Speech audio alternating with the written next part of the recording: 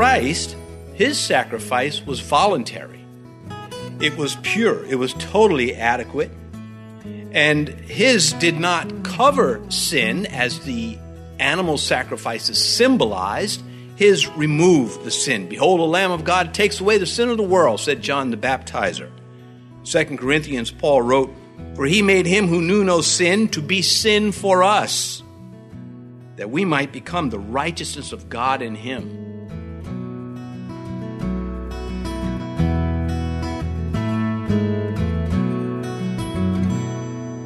This is Cross-Reference Radio with our pastor and teacher, Rick Gaston. Rick is the pastor of Calvary Chapel, Mechanicsville.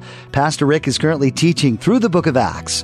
Please stay with us after today's message to hear more information about Cross-Reference Radio, specifically how you can get a free copy of this teaching. Now, here's Pastor Rick in Acts chapter 21 as he begins his message, Guilty of Christianity. Acts chapter 21. Verses 27 to 32-ish. Now when the 7 days were almost ended, the Jews from Asia, seeing him in the temple, stirred up the whole crowd and laid hands on him, crying out, Men of Israel, help! This is the man who teaches all men everywhere against the people, the law, and this place. And furthermore, he also brought Greeks into the temple and has defiled this holy place. For they had previously seen Trophimus the Ephesian with him in the city, whom they supposed that Paul had brought into the temple. And all the city was disturbed, and the people ran together, seized Paul, and dragged him out of the temple, and immediately the doors were shut.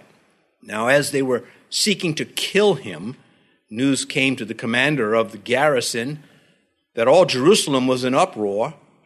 He immediately took soldiers and the centurions and ran down to them. When they saw the commander and soldiers, they stopped beating Paul.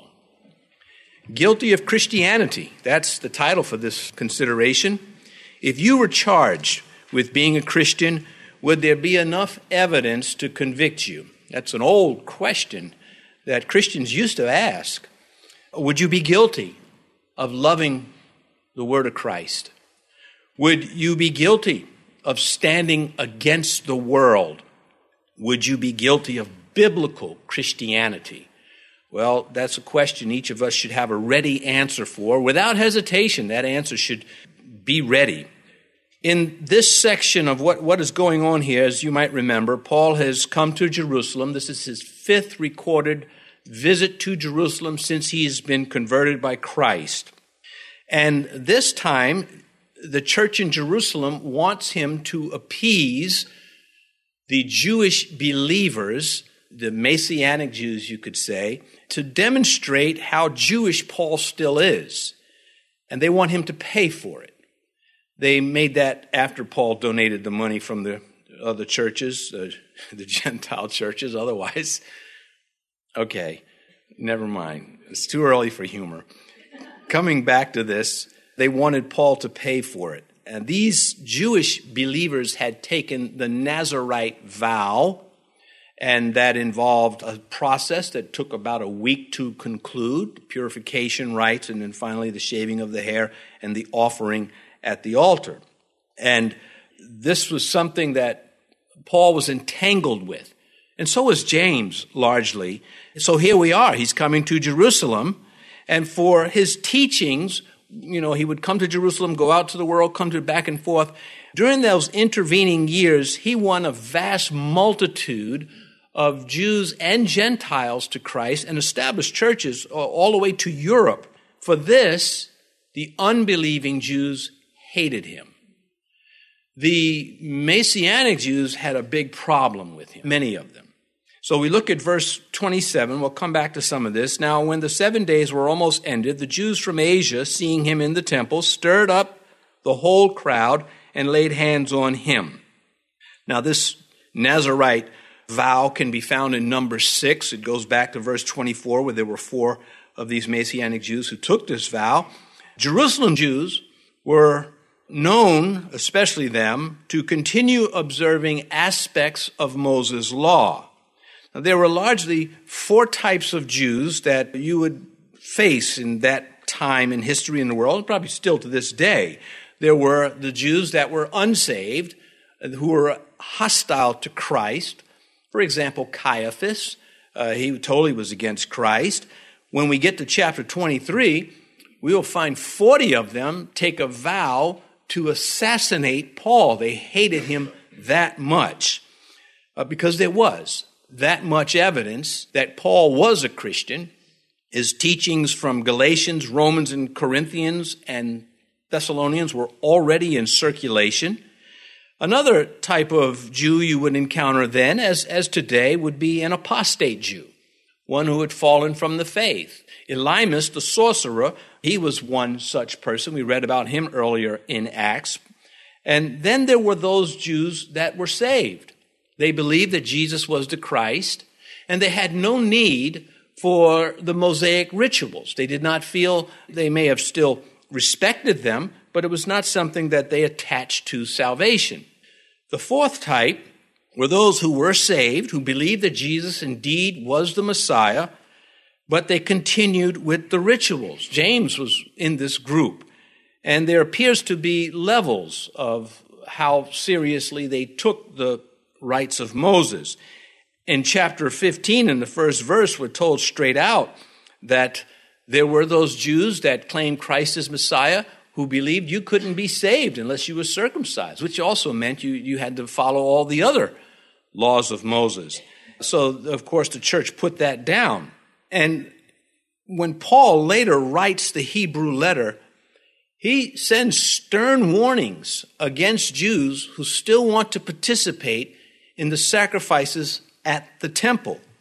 In Hebrews 4, he says, "For it is not possible," Hebrews 10:4, "it is not possible that the blood of bulls and goats could take away sins." No, they didn't like that. These are the things he was preaching, and these are the reasons why they came against him. Animal sacrifices represent involuntary sacrifice of the innocent for sin, and inadequate sacrifice. Christ, his sacrifice was voluntary. It was pure. It was totally adequate. And his did not cover sin as the animal sacrifices symbolized. His removed the sin. "Behold, the Lamb of God takes away the sin of the world," said John the Baptizer.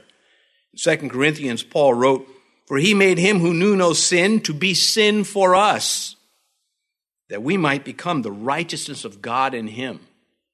Well, there's a lot of Jews that have problems with that. Paul's going to meet them today. He's meeting them now. Now, these Jews from Asia, this is Asia Minor, modern-day Turkey, there Paul established churches. We know he established the church in Ephesus. He didn't start that church, but he built it up. At Troas, Paul was very much involved establishing that church. And Jerusalem was filled with pilgrims at this time. This is the Feast of Pentecost, the festival of Pentecost. Male Jews would be converging on Jerusalem from all over the Roman Empire. Upward 2 million people would be in Jerusalem at this time. And here Paul is coming back to Jerusalem. Those likely from Ephesus, it doesn't say exactly where, but they're from outside of Israel. They recognized Paul, and they knew his teachings, and they hated what he taught. And it's likely at this point, the Jews that were connected with Paul before he was converted in Jerusalem wouldn't recognize him. If I went to the old country, New York, again, no, I don't think anybody there who I knew would recognize me. I'm far more handsome now. And the humility I reek of humility. I know, I say that a lot because I think it's hysterical. And maybe you've missed out.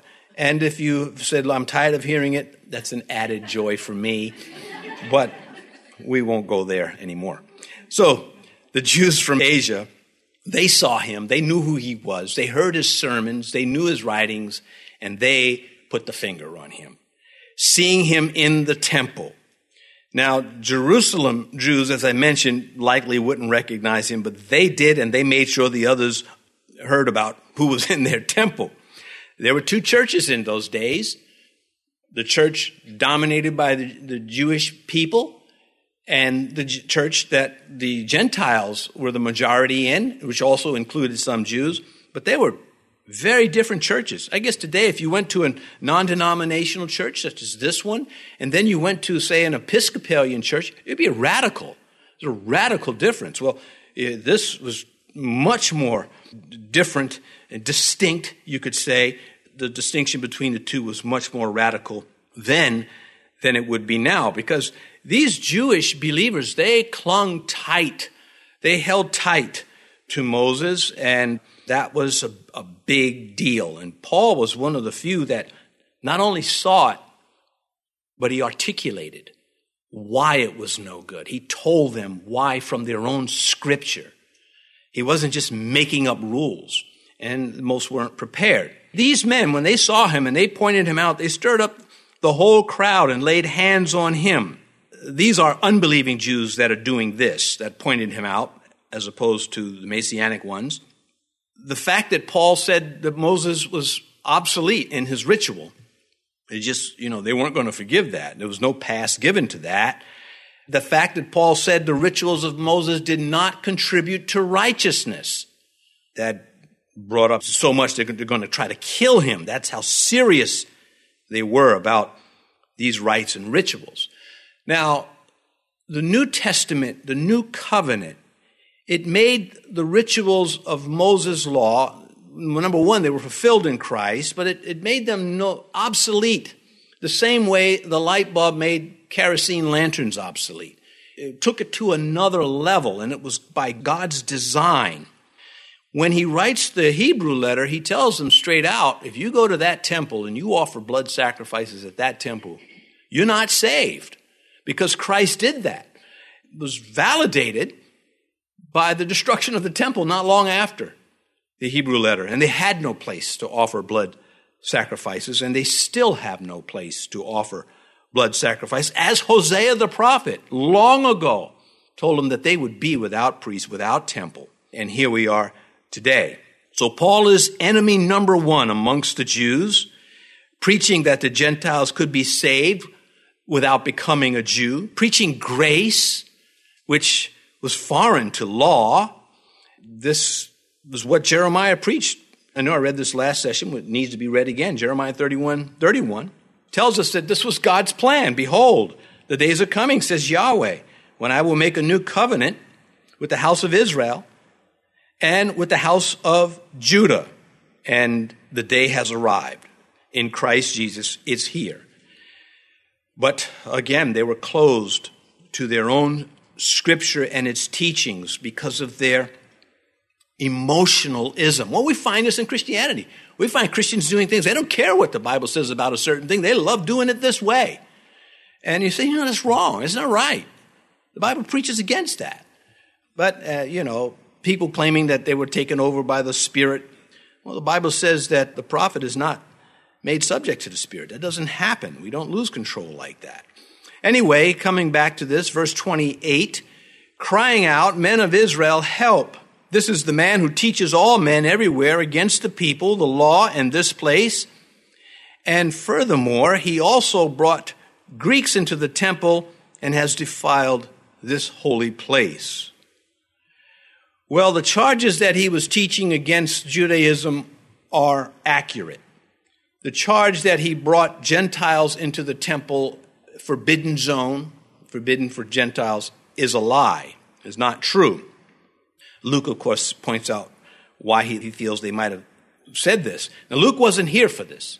He could not go this far into the temple with Paul, so none of Trophimus, Luke, or any of the men coming with him, this was relayed to them what happened. There were likely other Jewish Christians that were companions of Paul that would have been with him, and they may have ran some interference to keep him from being killed before the centurion gets there. And when we get to that part of the message, something very fascinating there awaits us. But these charges were the worst of all.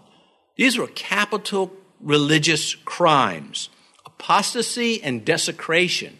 I mean, it doesn't get any worse than that. Once in their history, The Jews would have killed their own king if he took one step further into their temple. This was King Uzziah. He was a good king, but he got puffed up in his head and he felt he should be able to offer incense at the altar in the temple too. Well, that's forbidden. Only the priests, the sons of Aaron, were entitled to do that. And so they withstood him to his face, and God intervened, smote him with leprosy, and he was quick to get out of there after that. But the point made is that they have a history of being very zealous over their temple, and that's understandable. Well, the false accusations of him sneaking a Gentile in stirred up everybody just as much as the other two charges were. Now, there were signs up. As you entered the temple grounds, you'd come to the courtyard of the Gentiles, and before you went to the court of the women, which was then followed by the court of the men, there were signs up. Any Gentile goes beyond this, you're going to die, essentially. That's what it said. Rome authorized this. Rome told their own citizens, if you violate the Jewish temple like that and they kill you, we're not going to say anything. You deserve it because you've been warned. And so Paul, being there, what he had taught, of course, vilified him. His preaching and his presence had incited riots in 5 other cities: Lystra, Philippi, Thessalonica, Corinth, Ephesus, and now Jerusalem, because he was guilty of being a Christian, according to the words of Christ, according to the prophets of the Old Testament, according to the filling of the Holy Spirit. He was guilty of being a Christian, and anyone who did not like Christians knew it, if they knew Paul, what he stood for. There is enough evidence against him in their eyes. Verse 29, for they had previously seen Trophimus the Ephesian with him in the city, whom they supposed that Paul had brought into the temple. Now, as I mentioned, there's these signs here, which Paul knew all about these barriers. Later, he writes the Ephesian letter. He survives this, of course. And in that letter, he brings up this partition, this division. The Jews loved this division, that you could not come closer to God unless you were one of us. That's what that sign meant and why they would kill you if you stepped further. Paul wrote to the Ephesians, for he himself is our peace, who has made both one and has broken down the middle wall of separation. See, that kind of preaching is what has gotten him in trouble. Well, I mean, from the Jewish perspective, from the natural perspective, with God, he's not in any trouble. He's doing what he's supposed to do, what he's called to do. And the religious hatred, as often is the case today, was atomic, volatile. Well, it's set off here. Interesting, Trophimus, the Ephesian mentioned here, he's loyal to Paul to the end. When Paul takes up his last known letter, 2 Timothy, he says, Trophimus I have left sick in Miletus. Paul could not heal him. These kind of gifts are not ours to possess. They are God's to distribute whenever he decides to distribute them. And here is the great apostle Paul. He could not heal his longtime companion, Trophimus. So he had to leave him in Miletus sick. What I like out of that is after all of this apparent failure, this uproar, those companions stuck with him. Well, Paul, if you just, appease more, if you just stop preaching that, none of that. They knew that they were called to serve the Lord by serving the man that God called to serve the Lord. And in their case, it's Paul. And Peter had his too, loyal attendants, and so did Apollos. Paul warned, don't let this get out of control and start, giving pastors celebrity status and making it a competition, trading them like baseball cards. Anyway, verse 30, and all the city was disturbed, and the people ran together, seized Paul, and dragged him out of the temple, and immediately the doors were shut. They went to lockdown right away. Now, they probably would have stoned him because they had little boxes of stones everywhere. It seems like, where did they always come up with these stones? You go to a city, you can't find stones. But then that city, they were there. piles of them. Anyway, history is pretty much silent on it. Maybe they had like concealed carry for stones. I don't know. But they were always ready with them. Anyway, not to beat up on James again too much. He's guilty of some things here. His letter is no less the word of God than Paul's. But had it not been for James and the Jerusalem pastors, Paul would not have been in this situation. Due to their insistence that he demonstrate his Jewishness, they failed. That part is, okay, you knowing the dynamics of Jerusalem, you can understand that. What is difficult to understand is that they abandoned him. There's no evidence that they reached out to him at all. And thanks to their advice, it cost him a beating. The gospel would be spread nonetheless, even more so, but that was God's doing. They would have heard about the uproar here in Jerusalem and the mob, but they, again, seemed to just wash their hands of Paul and was glad to be rid of him. You can understand that on a human level, but on a spiritual level, you can't justify it. When Peter was in jail, the church gathered and they prayed for his release. There's no mention of anybody gathering in Jerusalem praying for Paul. Of course, his Gentile, and some of the Jews were with him too, his companions, they certainly would have been praying for him. I wonder if Paul recalls this later when he writes to Timothy. He says this years later, "At my first offense, no one stood with me, but all forsook me." And then he adds, "May it not be charged against them." Well, if it was James and the church of Jerusalem, or if it were other believers somewhere else, because it certainly wasn't at the time he wrote it because he said, "Luke is with me," so all did not forsake him. He had no hard feelings. He never attacks James. We never read about him. He points out some things in earlier letters about James, but going forward, we don't hear him holding a grudge or retaliating. What he did do is to continue preaching and teaching and exhorting Christianity according to Jesus Christ. Verse 31, "Now as they were seeking to kill him, news came to the commander of the garrison that all Jerusalem was in an uproar." And maybe the delay in time was they had to get the rocks. I mean, because you have to account for this. Why didn't they just beat him to death? Well, they were striking him, and maybe they had planned to beat him to death. But that attempt at appeasement turned deadly against him. It failed. A lesson for us. A lot of people are very offended when you don't appease them, when you don't meet them halfway, when it's not their place to be met halfway. I hope we learn from these kind of lessons in the Scripture, because Christians will pull stunts in church that they would never pull anywhere else, because they know the world wouldn't put up with it. But they think the church is supposed to just appease them. And it's heartbreaking to go through it over and over and over. And it's so widespread, you're not going to stop it on a large scale. But maybe on an individual scale, and I know we can, because I've seen Christians, say, "You know what? I don't like that, but I know where I belong, and I got your back nonetheless." And that's quite noble, I think. News came to the commander, verse 31, of the garrison that all Jerusalem was in an uproar. Well, the lookouts from the Antonia fortress there could see what was happening on the temple ground. I think I'm one of those that believes what is known today as the Temple Mount was really the Antonia fortress of Rome.